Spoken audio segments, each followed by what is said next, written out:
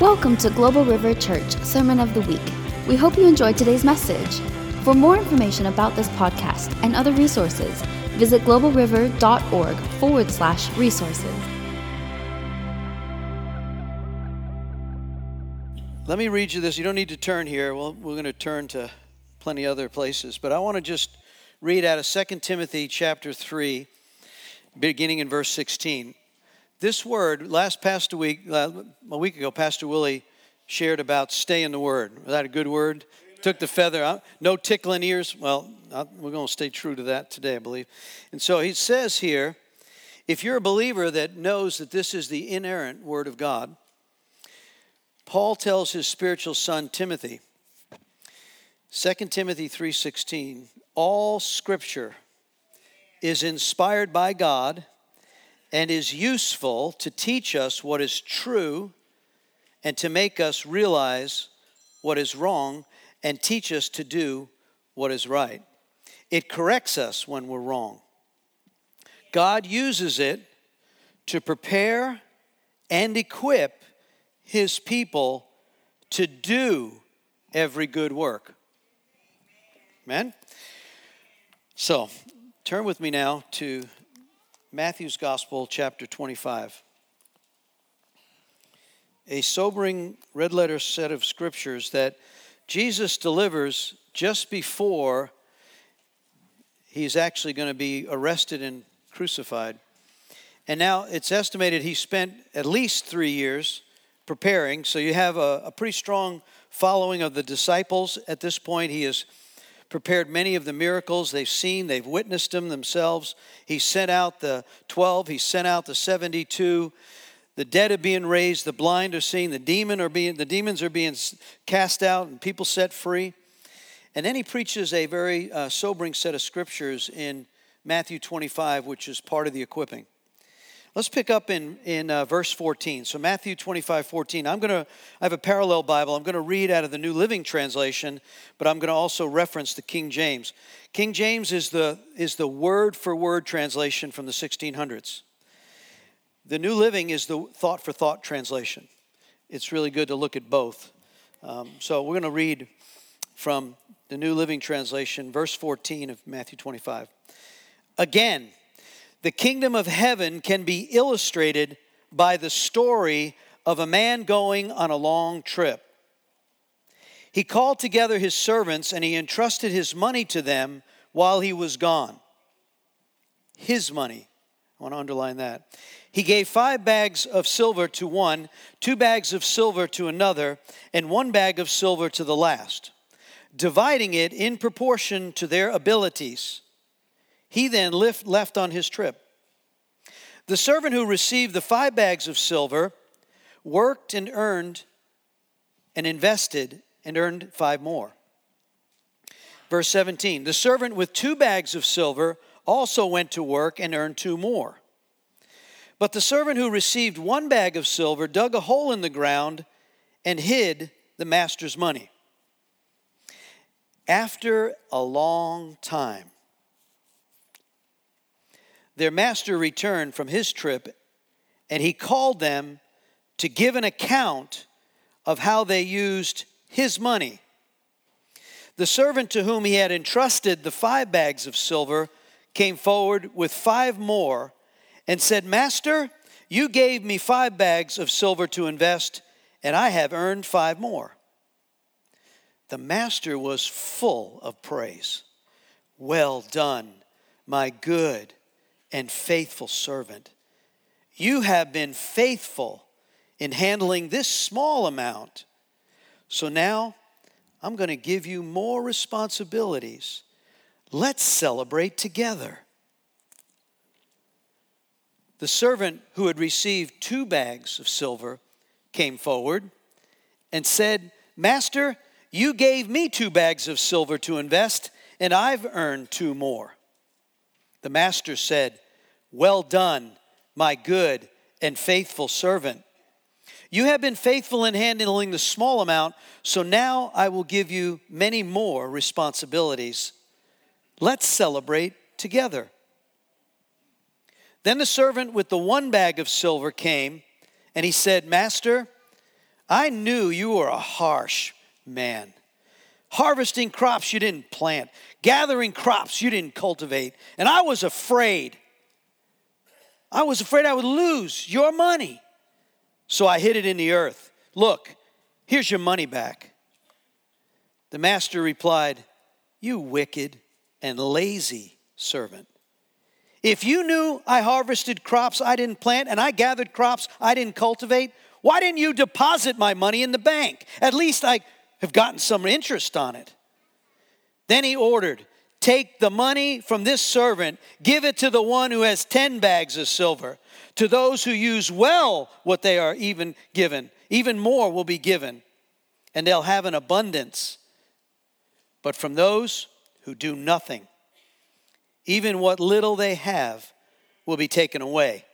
Now, throw this useless servant into outer darkness where there's weeping and gnashing of teeth. When the Son of Man comes in glory, all the angels with him, he will sit upon the glorious throne, and all the nations will be gathered in his presence. He'll separate some people. Shepherds will separate sheep from the goats. He will place the sheep at his right hand and the goats on his left. Then the king will say to those on the right, come, you who are blessed of my Father, and inherit the kingdom prepared for you from the creation of the world.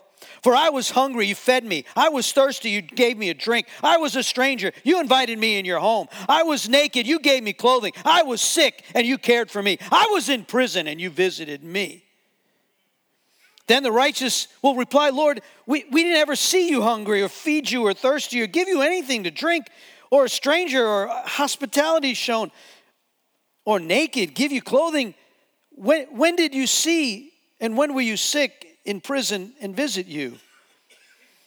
The king will say, I tell you the truth. When you did one of the least of these to my brothers and sisters, you did it to me. Then the king will turn to those on the left and say, away, you who are cursed ones, into the eternal fire prepared for the devil and his demons. For I was hungry, you didn't feed me. I was thirsty, you didn't give me a drink. I was a stranger, you didn't invite me in your home. I was naked, you didn't give me clothing. I was sick and in prison, you didn't visit me. Then they said, well, Lord, when did we ever see you hungry, thirsty, a stranger, naked, in prison, and not help you? And he will say, I tell you the truth. When you refuse to help the least of these, my brothers and sisters, you refuse to help me. And they will go away into eternal punishment, but the righteous will go to eternal life. God, I pray that the sobering reality of this truth will capture us, convict us, not condemn us. Because your word says there's no condemning to those who are in Christ. But says you continue to work with us in Philippians 1:6 until the day you come. So I pray for greater revelation. I pray for the understanding of what is coming. And that one day we will all stand before him in that separation of the sheep and the goats. God, I pray that this will be a sheep congregation. This will be a sheep nation. God, I pray for your covering over all that we do. Give us your wisdom. Convict us with your word that is true. Hebrews 4:12 says the word of God is full of living power, and it's able to cut between the soulish realm, your mind, your will, your emotions. It cuts right through that to reveal the truth, to equips us, and then reveals the spirit truth. Spirit of truth, I ask you to come and transform us so that even this message today will be one that was a marker in our growth in the kingdom. In Jesus' name, amen. Really been picking this apart. You know, there's where he says in that, I've titled this message, if you just pull out, you haven't got an outline, raise your hand, we'll get you one. Okay. Javier, could you, there you go. We'll go, Holly, thank you. Just leave them up, we'll take a look. When you come in the morning, on Sunday mornings, I know a lot, go right to the cafe. We have the outlines usually right there on the credenza. You can pick those up. I've titled the message this morning, Well Done. my good and faithful servant. So if you're still in that scripture, that's out of Matthew 25, verse 21 and 23. Keep your hands up for a moment if you need one. I want you to see that the words that Jesus uses, if you look at the Hebrew and the Greek and you take them apart, there's a difference between a good servant and a faithful servant and a good and faithful servant. So if you look at the context of, he says, well done, good and faithful servant. A good servant is someone who, bless you, if you look at when a servant is doing the work of servanthood, even if it's a paid servant, if they do it well, they do it exactly how they've been instructed. They follow, you might say, that's a really, really good worker. That one is just a good worker. Now, they may not be very faithful. They may lay out of work. They may kind of, have a reason. So they're not always faithful. When they're there, they're good. But, they're not always faithful. But now a good and faithful servant is one who is there, does the work well. They're also faithful. They're reliable. They have a heart towards the business they're serving, towards the church they're serving, towards the country they're serving. They're good and they're faithful. So I think when Jesus said, well done, thou good and faithful servant, he meant what he said. And so when we look at this one who, the wicked and slothful, the lazy, wicked servant who had a bill. Now, remember, they're all servants in the master's house. He goes on a long trip. Jesus said, I gathered all of y'all. I'm going away. I'll be back in a few thousand years, right? In the meantime, work until I come. Advance the kingdom. Go into all the world and make disciples of all men, right? Baptize them in the name of the Father, Son, and Holy Spirit. So that's the Great Commission, right? So he tells his servants do it. But this slothful servant, he says, listen to the attitude. I knew you were a harsh servant. And all the stuff you gather in your kingdom, you didn't really plant that.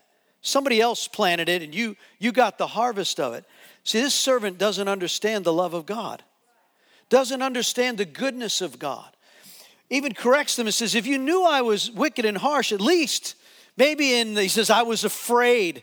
So I took all my talent, I buried it. Now he comes and says, here, the one you gave me, I'm giving it back to you with no interest. There's something about advancement of the kingdom that is just part of the command. Go into all the world and make the disciples of all men. Now, I want to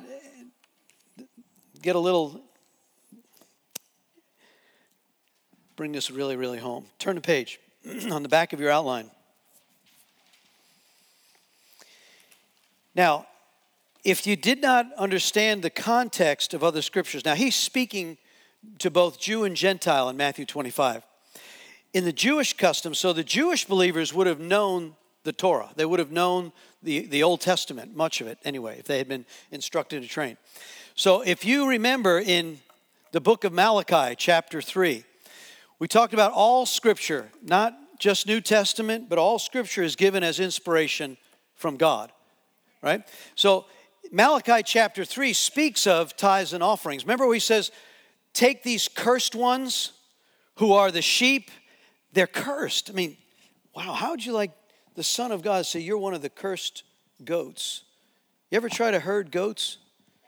I mean, they're annoying. I'm just telling you, they don't listen.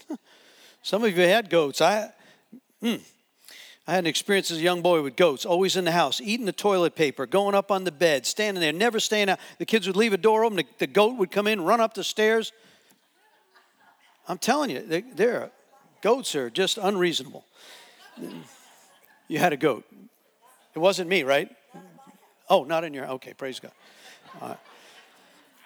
They would have known in Malachi chapter 3, the word that says, and you don't need to go, well, you can. Why don't you just turn back, last book of the Old Testament, just before Matthew begins, in Malachi chapter 3. This curse, there's something about a God curse that ought to make us really uncomfortable. Malachi chapter 3, there's going to be 400 years of silence between Malachi's scripture writing and John the Baptist coming on the scene. The last part of this, he shares with the Jewish people at that time why they're about ready to have some judgment. He says in Malachi 3, and let's begin in verse 6, I am the Lord and I change not. Therefore you sons of Jacob are not consumed. Even from the days of your fathers you've gone away from my ordinances and you have not kept them. Return to me and I will return to you, says the Lord of hosts. But you said, well, where shall we return? He says, will a man rob God? Yet you have robbed me. But you say, where have we robbed you? In tithes and offerings. You are cursed with a curse, for you have robbed me, even this whole nation. Speaking to the Jews. Bring all the tithes into the storehouse. In other words, he didn't say tithes and offerings. He said, bring the tithes into the storehouse. Later he says, my temple. That there may be meat in my house.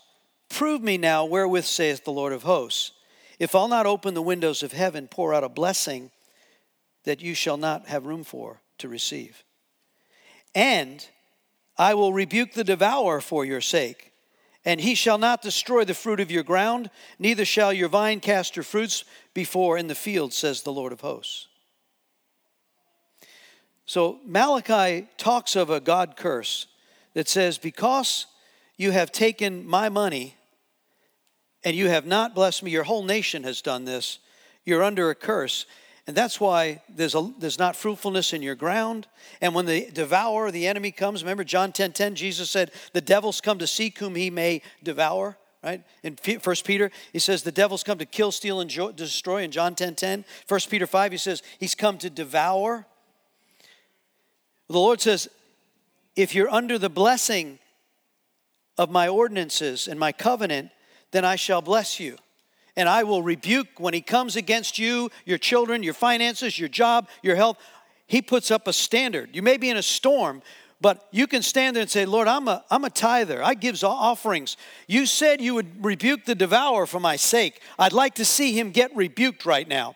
And in Deuteronomy 28, he says, those who are in covenant with me. What is a covenant? It's an agreement. It's the ordinances. Those who are in covenant with me, I will bless them in their families, in their fruit, in their field, in their coming, and their going. And in verse 7, he says, and when the enemy comes one way, he'll flee seven. I often pray, Lord, right now, I don't know the battle I'm in right now, but I'm telling you, I'm a tither and I give offerings. And you said that if I'm a man in covenant with you, you would make this devil flee 7 different ways. I'd like to see him start fleeing. Now, if you think, well, everything ought to be rosy, I should be so blessed. Well, you're going to have a fight. You're in war. We're going to cover this in Revelation chapter 12 early on next week in Matthew, in the scriptures of our teaching on breaking free. There's Old Testament. Some of us, well, that's Old Testament, Pastor. We've been told there's a greater covenant. Okay, good. Turn with me now to Matthew chapter 23. Red letter. Jesus. Dealing with, this is, again, another scripture like, I wouldn't preach it this way, Lord. He calls the Pharisees whitewashed tombs, dead men's bones. Talking about motivation. Good Lord, God. Hypocrites. But he does give a hopeful place of truth here. Verse 23. Matthew 23:23. And it's almost exact in Luke 11:42. Dr. Luke's account in chapter 11:42. If you're writing these down on the back of your outline, write down Matthew 23:23 and Luke 11:42. And Malachi 3:6 through 11. You meditate on those. But here's what Jesus said. He addresses the religious leaders on their hypocrisy. Blind guides, he calls them in verse 16. I want to pull out verse 23 of Matthew 23. What sorrow awaits you? Man, ooh. You teachers of the religious law and you Pharisees, hypocrites. What sorrow awaits you? You're very careful to tithe even the tiniest income from your herb gardens. But you ignore the more important aspects of the law: justice, mercy, faith. You should tithe, yes, but don't neglect the more important things: blind guides. You strain your water so you won't accidentally swallow a gnat, but you swallow a camel. What sorrow awaits you, teachers of the religious law, you Pharisees, you hypocrites. You're careful to clean the outside of the cup, but inside you're filthy and full of greed, self-indulgence. You blind Pharisees. First, wash the inside of the cup and the dish, and then the outside will be clean also. What sorrow awaits you, teachers of the religious law, hypocrites, whitewashed tombs, beautiful on the outside, but you're really dead man's bones in all sorts of impurity. Outwardly, you look like religious people, but inwardly, your hearts are filled with hypocrisy and lawlessness. Whew. Oh, I told you this was going to be easy listening, right? In that context, I want you to now look at the back of this page. I told you I've already repented. My wife and I have, it's probably 32, 33 years we've now given tithes and offerings. So, but there was a season in my life when I came into the kingdom, I said, Lord, you can't mean tithe 10%, right? You can't mean that. And you certainly can't mean it on the gross. It must be on the net, right? After they take out taxes and Medicare, all that other stuff, right? And for a while, first we started out by, I tipped God, right? They'd pass the plate in a church I was at, and I'd give them like my great bellhop in the sky. Thanks, God. Here's 5. Wow, this is a great week. Here's 10. Right? And then I read the word, and I got convicted. And I went to Christian Missionary Alliance Church, and they were considering me to be an elder. And I said, man, that's scary. I started reading this word, and I went to my wife, and I said, we better do what this word says. You step into a position, especially in any form of leadership, you're going to need to devour rebuke for your sake, and I'm not willing to risk you or the kids. And we started tithing, and that's been, I think it's something like 32 years. And offerings. I've been striving to make it more. Let me take a look at person number 1. You're looking at the back there? Here's an assumption, and I want you to look at this because I think we've seen this. First of all, you know that if you lie on your taxes and you get caught in an IRS audit, or you fail to pay your mortgage or pay your rent, you get evicted or you get a foreclosure, right? That's the natural order of things. You sign contractually that's what you do. You're a member and a citizen of the United States, and you pay your taxes. And if you lie on that and you get caught, one way or another, you're going to get caught. It's just a matter of whether IRS knows it. And so the Lord knows it, right? If you don't pay. Or I just saw yesterday in the paper, they were locking a guy up for embezzlement. He had falsification on his travel records. So he was inflating his travel costs so he could pocket the money, and they caught him on embezzlement. So that's a thief. You're a thief. If you do that, you're a thief. He says, no thief will inherit the kingdom of God. You say that, right? Right? No gossipers, no liars. This is in the last book in Revelation. You can look at it. No liars, no thief, no greedy ones, no adulterers shall inherit the kingdom of God. That's what he said, right? So we can dress it up and say, well, Lord, you can't dress that pig up. It's still a pig, okay? So if the word of God I believe to be true, Malachi says you're under a curse. Jesus said, pay your tithes and offerings. That's the baseline. You should have mercy and grace and all the other, but that's like baseline. So let's just say person number 1 makes $10,000 per year. Their tithe, you're looking at that? The tithe would be 10%, which would be $1,000. If you work for 30 years, as an assumption, you work for 30 years, $30,000 of that loaned money that God gave you as a steward, it came in your check, but that 10%, every 10 cents on his dollar that he put in your pocket was his 10 cents. That 30 years, you should have given back to God as a tithe $30,000, and you lived on and pocketed $270,000.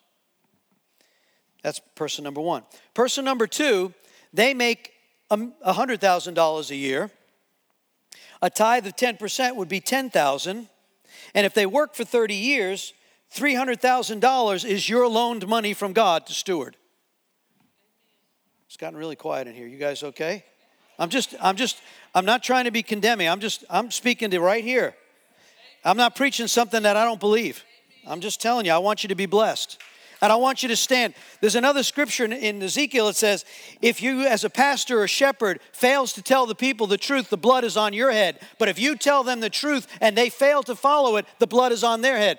I'm not trying to transfer the blood, but I am. Oh, okay. I just want you to be free. I'm not doing this out of fear and condemnation because there's a covenant that was shed by blood, by him, right? So if you look at this, for 30 years, that $10,000 a year a year for 30 years, $300,000, person number 2. That's loaned money God stewarded to you to go, like the man who got either the 5 bags or the 2 bags. What did you do with my money? And the day that he calls you to give an account and you stand before him, it says, so to be absent from the body is to be present from the Lord. And he says, my son and my servant, my daughter, come here. Now he already knows everything, right? And if you've messed it up in the past, what's so great is he says in 1 John 1:9, if I confess my sin, he's faithful to forgive me from all unrighteousness. So you can start today and Lord, I got to get this right. Now, of that $10,000 a year, you kept $90,000, so you pocket and used $2.7 million in your 30 years. And God said, I want to see now. When he returns, he says to the wicked and lazy servant, what'd you do? So, well, I couldn't do anything with it. You see, I had my car payment. I needed furniture. Man, I work really hard. I need a vacation. My rent, I don't want to live in that part. I got to pay my rent. So there's no multiplication for the kingdom. Now, the good and faithful servant, that person invested God's money. He went to House of Mercy, gave to missions. This week we got our orphans $7 beds instead of sleeping on a mat on the floor. In India, we bought 14 of them needed beds, so we were able to get them beds, cots for $7 a piece. Lifeline Pregnancy. Cynthia Adair was here this past fall. She said, thank you for your giving. I want you to know, we just did the financials for this past month. We are over 20% as a congregation. 20% of everything that has come in, gross, has gone out. Plus the things that you have given as a designated fund. If you say, I'm giving to Mozambique, I'm giving to Nepal, I'm giving to India, I'm giving to House of Mercy, that money, but as a congregation, we have paid 10% of our tithe has gone out to those Christ-centered ministries, and another 10% has gone into offerings. We're about 20.43%, I think is the number. So we're trying to be faithful, everything that comes. This is not just about, I would love to pave the parking lot. I would. I mean, that gigantic hole that reminds me every time I drive out, I say, Lord Jesus, someday. But, Lord, I think it's more important that we plant some churches, that we help a baby be saved in Cynthia Adair. When they do a scan of a mama who's pregnant, and they counsel her, and they say, we can help you. You want to put the baby up for adoption, want to find a home. The numbers last year, there were, I think the number, it might have been the year before, over a dozen babies, they know for sure. Mother was coming in to have an abortion, came to Lifeline Pregnancy, was counseled, and turned that around. Now, what's the value of one child's life? Come on, if that were your child, your grandchild, you tell me. So there's something, this is hypothetical, but in the bottom of that same page, because of the giving of that $300,000 that went, let's just take an example. We have our children that have grown up in our orphanages. There's 111 of them in our 4 orphanages between Nepal, India, and Nepal and India. And so they have grown up now. They're in Bible college, and now I actually married one of them when my prior trip before last.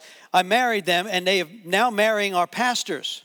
So our girls that have grown up, taking them out of sex trafficking and all the loss and brokenness, send them to school, got them educated, send them to Bible college in a place where women are not allowed to normally be educated. And now they're working on master's degrees right now in India, right?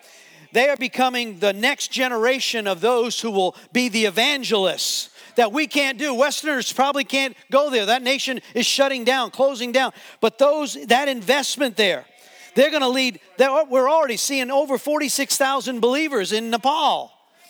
So just hypothetically, if that $300,000 that you worked for 30 years that went into the kingdom to those places, or the 6 hands that got raised on Thursday morning in House of Mercy that got saved, that then introduced, we have the mom sitting there. I watched her with her grandboys. I baptized them because that lady came in, was demonized, and got set free. And now she then told her grandchildren, she's tough. She slaps them around. You listen to what this kid's doing. Listen. And man, they tell grandma, yes, ma'am. And so what happened? Those young men and women are being raised up. They're going to advance the kingdom. They're going to do the work. So this thing is an exponential growth of why. That's why God said, it'll be your blessing if you get a hold of this truth. I'm just trying to tell you the truth. I believe it to be true. I've seen the multiplication of it. Now, does that mean we don't have struggles? No, good Lord. I know. I pray for you. People that are homeless. Yesterday, I was in a store and crisscrossed. There was a young man. He's not here. I invited him, but I won't use his name because I didn't get permission. But I invited him to come. His dad had just died. He's struggling with drugs. He was suicidal. I know that was a divine appointment. When that man gets set free, if he comes, I invited him to come to men's group tomorrow night, 7 o'clock, men. Be here tomorrow night, 7 o'clock in the great room. So this is a place where they come. And that life turns around, and all of us have at least 70 people that were influential in our lives circle right now. When that kingdom advances in my life, in your life, and it advances and it exponentially, do you see the value of why Jesus said, I want your money? He didn't want your money. He wants you to be blessed. All right, I only got a few minutes left. Turn back. I'll try to be a little nicer now. Turn with me to Genesis 24. Let me give you an Old Testament example of a servant, Eleazar, who I wanted to use an Old Testament, New Testament. You know, Jesus in the New Testament, he just raised the standard. In the Old Testament, he said, honor the Lord. In the New Testament, he said, love him with your whole heart.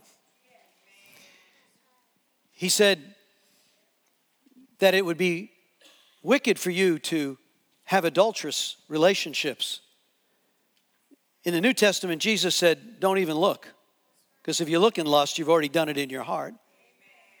He said in the Old Testament, 10 Commandments, thou shalt not do murder. In the New Testament, he said, if you call your brother a fool and you judge them, you're already guilty in hatred. John went on, John the Revelator, John said, if you hate a brother in your heart, how can you say the love of God is in you? So it just like the standard just got ramped up in the New Testament. Why? Because he gave us the Holy Spirit to walk this out, right? He gave us the power to do what he told us to do. He didn't say, do it and I don't empower you. They couldn't do it in the Old Testament either. They didn't have the Holy Ghost. All right, here's Eleazar. I love this profile of him.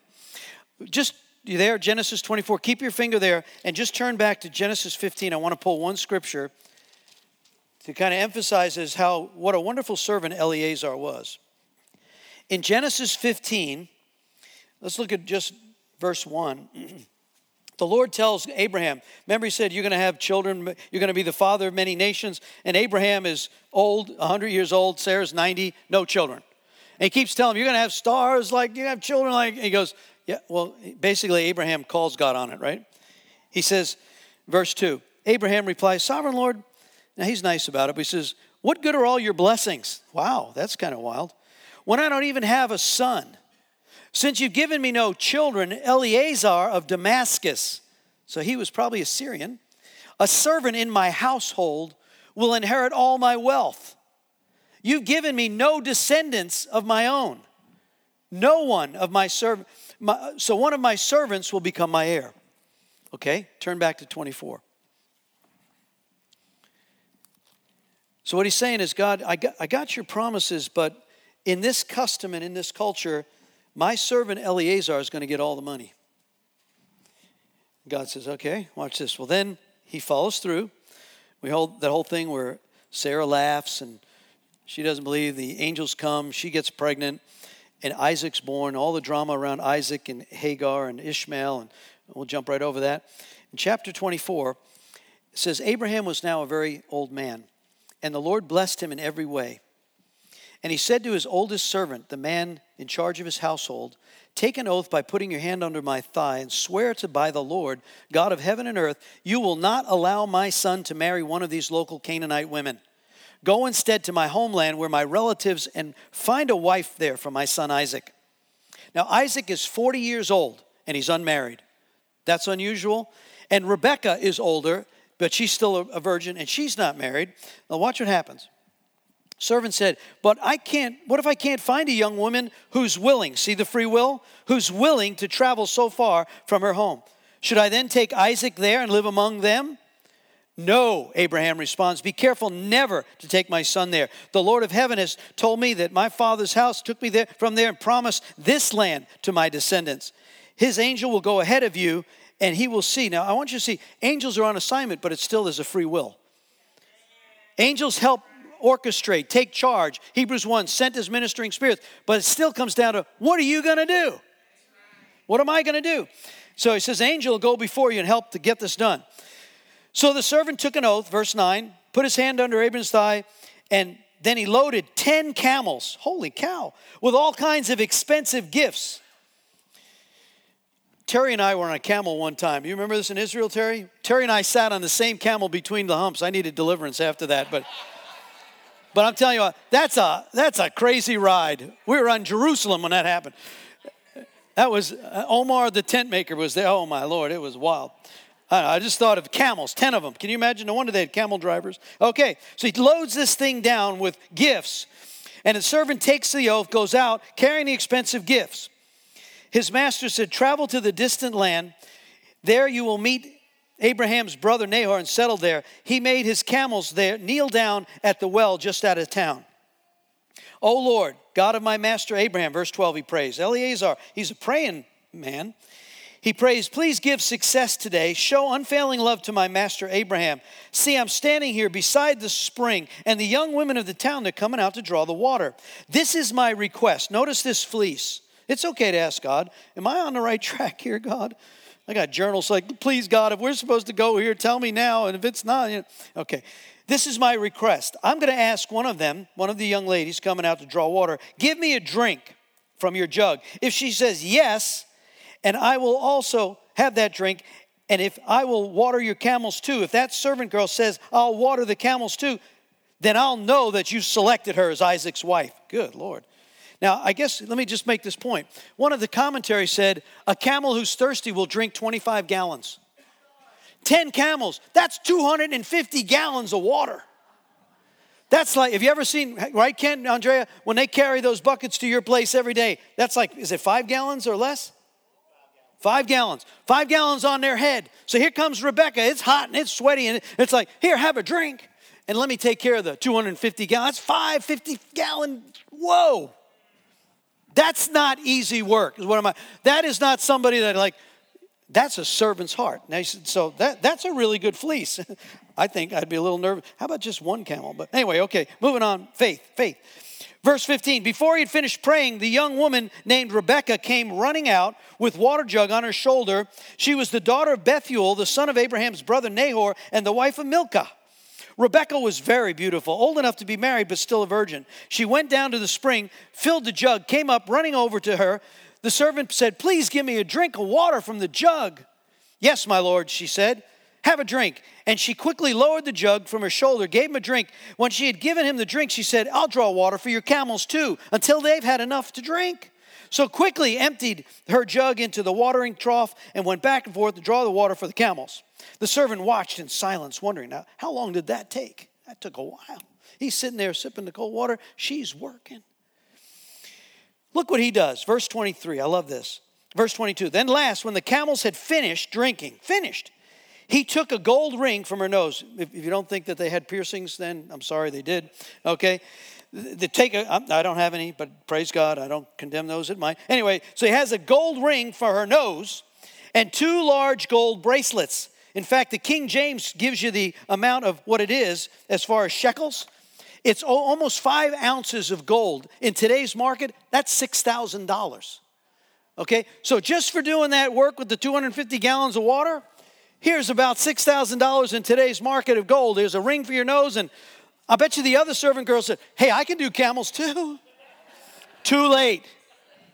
Too late. You know, she didn't know she was going to get anything for that. I want you to see, using the value of the kingdom, the things you've been granted with. That's why Nepal, as a point, after the earthquake in Nepal, when we shipped money over there, the whole thing about, and our guys started Sherpa carrying up into the mountains to the Hindus in the remote areas where the landslides had happened, and they wanted to know, why are you giving us rice, and why are you giving us tents, and why are you doing this? It says, our brothers and sisters in the United States who love Jesus knew you needed help. You want to know why there's been conversion of over 70 churches now? In the last 2.5 years, it's because of that. Using what has been given and using it well. So this is like, blesses this young lady. Doesn't even know if she's who she is. Blesses her. Then the man of God bows low when he finds out she's the very descendant of the one he's looking for. Verse 28, the woman ran home to tell her family everything that happened. Rebekah, whose brother was named Laban, ran out. The guy, he says, he saw the ring in her nose and the bracelets. Holy moly, I'm getting out there to help this dude too. Maybe that's not his motive, but I'm just thinking. It says he saw the bracelet and he saw that, right? He rushed out to the spring where the man was and said, come, stay with us. We're blessed of the Lord. Why are you standing here outside the town? We have a room for you. We have a place prepared for your camels. So the man went home with Laban, unloaded the camels, gave him straw, fed them, provided water for the man, gave his camel drivers to wash their feet. The food was there until, now look at this, verse 34. I'm Abraham's servant. And I want to tell you why I'm here. My master is a wealthy man. The Lord has given him flocks, sheep, goats, herds, cattle, fortune, silver, gold, male and female servants, and donkeys and camels. When Sarah, my husband's wife, was very old, she gave birth to the son, a master's son. He responded, the Lord, and this is verse 40, the Lord in whose presence I live will send an angel to make a way. Now let me paraphrase because we're getting late here. It says, he's going to give me success on the mission. Verse 45, it says, before I finished praying in my heart, Rebekah came. She did exactly as I had asked. I put the ring on her nose and the bracelets on her wrist, and I bowed and worshiped God that my master's niece to be his son's wife would be my request. Now it's interesting that the father, remember this is arranged marriage. Our India leader was met his wife at the altar. They love each other, 2 boys, Danu and Janu. And when you look at what's taking place, this is going to be an arranged marriage, but it's still Rebekah's choice. It says, in verse 51, it says, here, Rebekah, take her and go. Let her be the wife of the master's son, as you have directed. Then they want him to stay 10 days, probably say goodbye to her. And he says, no, I need to leave right away. The next morning, get up. And he says, if that's so, let's ask Rebekah if she's okay with this. Rebekah would answer and said, I will go. So they called Rebekah, verse 57. They called Rebekah, are you willing to go with this man, as he has asked? And she replied, yes, I will go. And they stood by there, and Rebekah went. And then the father of the family blesses her. Oh, our sister, you will become the mother. This is a prophetic word. The mother of many millions, and your descendants will be strong and conquer cities of the enemies. That's the fulfillment of the covenant promise to Abraham, now being prophesied by his brother and family. I want you to see in the servanthood, look at the aspects. Just look at your outline for a minute and we'll be done. Look at what Eleazar did. One, he didn't get wound up about the fact that he's no longer got all the wealth of the family. He was still given the assignment. So even after Isaac's born, he follows through. He accepts this challenge, goes on a journey, looks for different alternatives, gets instruction, submits it to God, prays for guidance. Boy, if you got a plan that you need God to reveal to us, this is really good stuff. Waits and watches. God, I'll do this, but I'd like to see you to see if that's what I'm doing. Is this the right thing, Lord? He was wise in the giving, and he allowed free will and the custom of the time to be part of the plan. And then he didn't delay, and he followed through. Let me end here by saying, I believe there's a higher call than just well done, thou good and faithful servants. There is a friendship with God that he promises in John 15. In John 15, he says, I am the vine, you're the branches. It'd be really good to look at that one this week. He says, if you'll remain connected to me and you'll do as I say. It gets back to what are the things you tell us to do, Lord? The 10 Commandments are relevant. The greater works are relevant. Jesus said these, do the minor things, but the more important things of love and justice and mercy, forgiveness. If you forgive, you'll be forgiven. If you don't, you won't be. If you do as I say, he says he tells secrets from the Father to his friends. And then he says, go and be fruitful in the kingdom and love each other. You basically will become the friends of the Son. I believe that's where he's at us is now. Why don't we stand right here?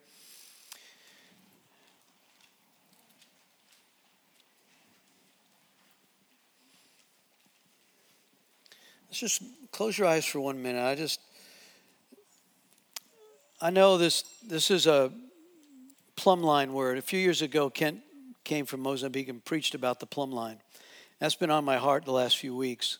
The Lord's dropping plumb lines in our lives to have us turn, shift, repent, seek him.